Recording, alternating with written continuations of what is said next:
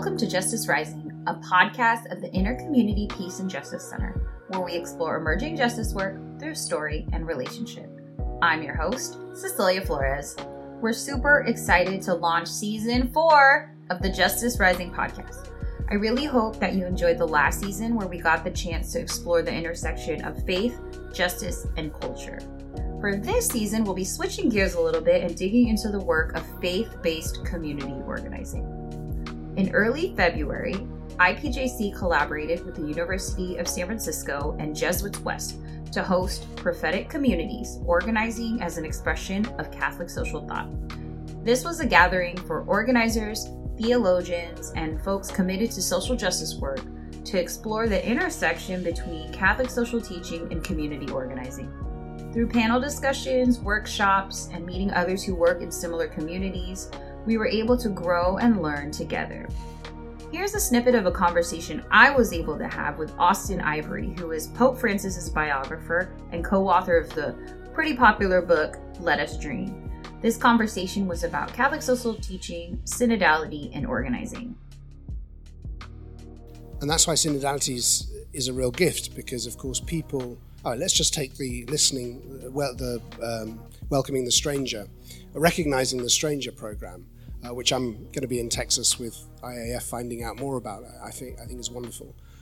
But actually I can imagine in a parish, for example, there could be a very deep listening going on to the migrants in the parish about their own experiences. And then the others are just listening.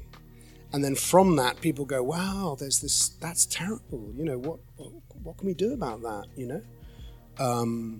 And, you know, that's when the organizer can help to say, well, you know, you can translate. There is an action. Action is possible. We don't just have to stay at, oh, well, it would be nice if the law changed or things were better. No, we can do something about it. Do you see? Thank you.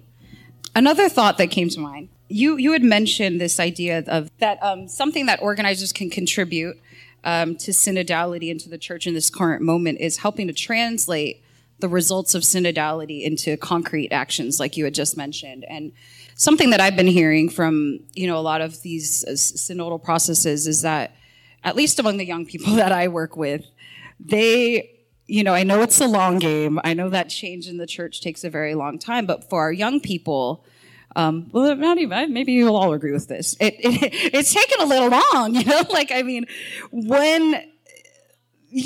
I feel like maybe they were saying it was going to take long a while ago. It's still taking long. And there's kind of this sense of, okay, now you have heard what I said. It has now been synthesized. And this is what the young people will say to me, but how do we know that they listened?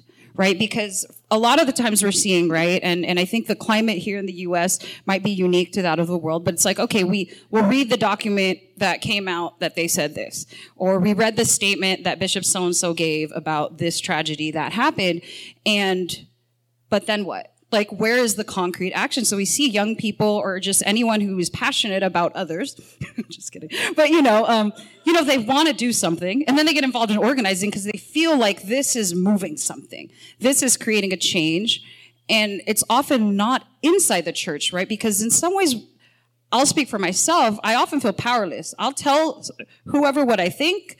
I will tell them what my opinion is. I will give, you know, I'm a consultant to the USCCB. I'll give them ideas. And, you know, if it sticks, it sticks. But at the end of the day, they're going to decide. And that's a tension for me, right? Because I feel like as an organizer, maybe we didn't win it that time, but I can go back around and think, okay, how do we win it the next time? Or what do we have to move? In the church, it's so not like that. So on a personal level, it was a truly moving experience to gather with other Catholics doing organizing work in different forms, and also to have the opportunity to build relationship with other folks doing justice work in the Catholic space. If you're interested in hearing the panels and plenary sessions, make sure to check out the links in the show notes below. All that to say, this season, I'll be engaging in conversation with organizers who are either Catholic or working in Catholic spaces from all around the country to learn more about what their work looks like on the ground. With so much amazing work being done in so many different places and on so many different issues, I'm really excited for this opportunity to highlight organizing, which is a work that often goes unnoticed and unappreciated. I really look forward to having you all listen along this season. The Inner Community Peace and Justice Center is sponsored by 24 Catholic religious congregations. Grounded in the charisms of our sponsoring congregations and Catholic social teaching, we build community to act for systemic change in our church and world. Thank you for joining us for this episode. Any notes or references from the interview can be found on our website at ipjc.org/justicerising. You can follow IPJC's work on Instagram at IPJC Seattle. If you like this episode, please consider donating to support our work at ipjc.org, as well as hitting the subscribe button to follow along wherever you get your podcasts.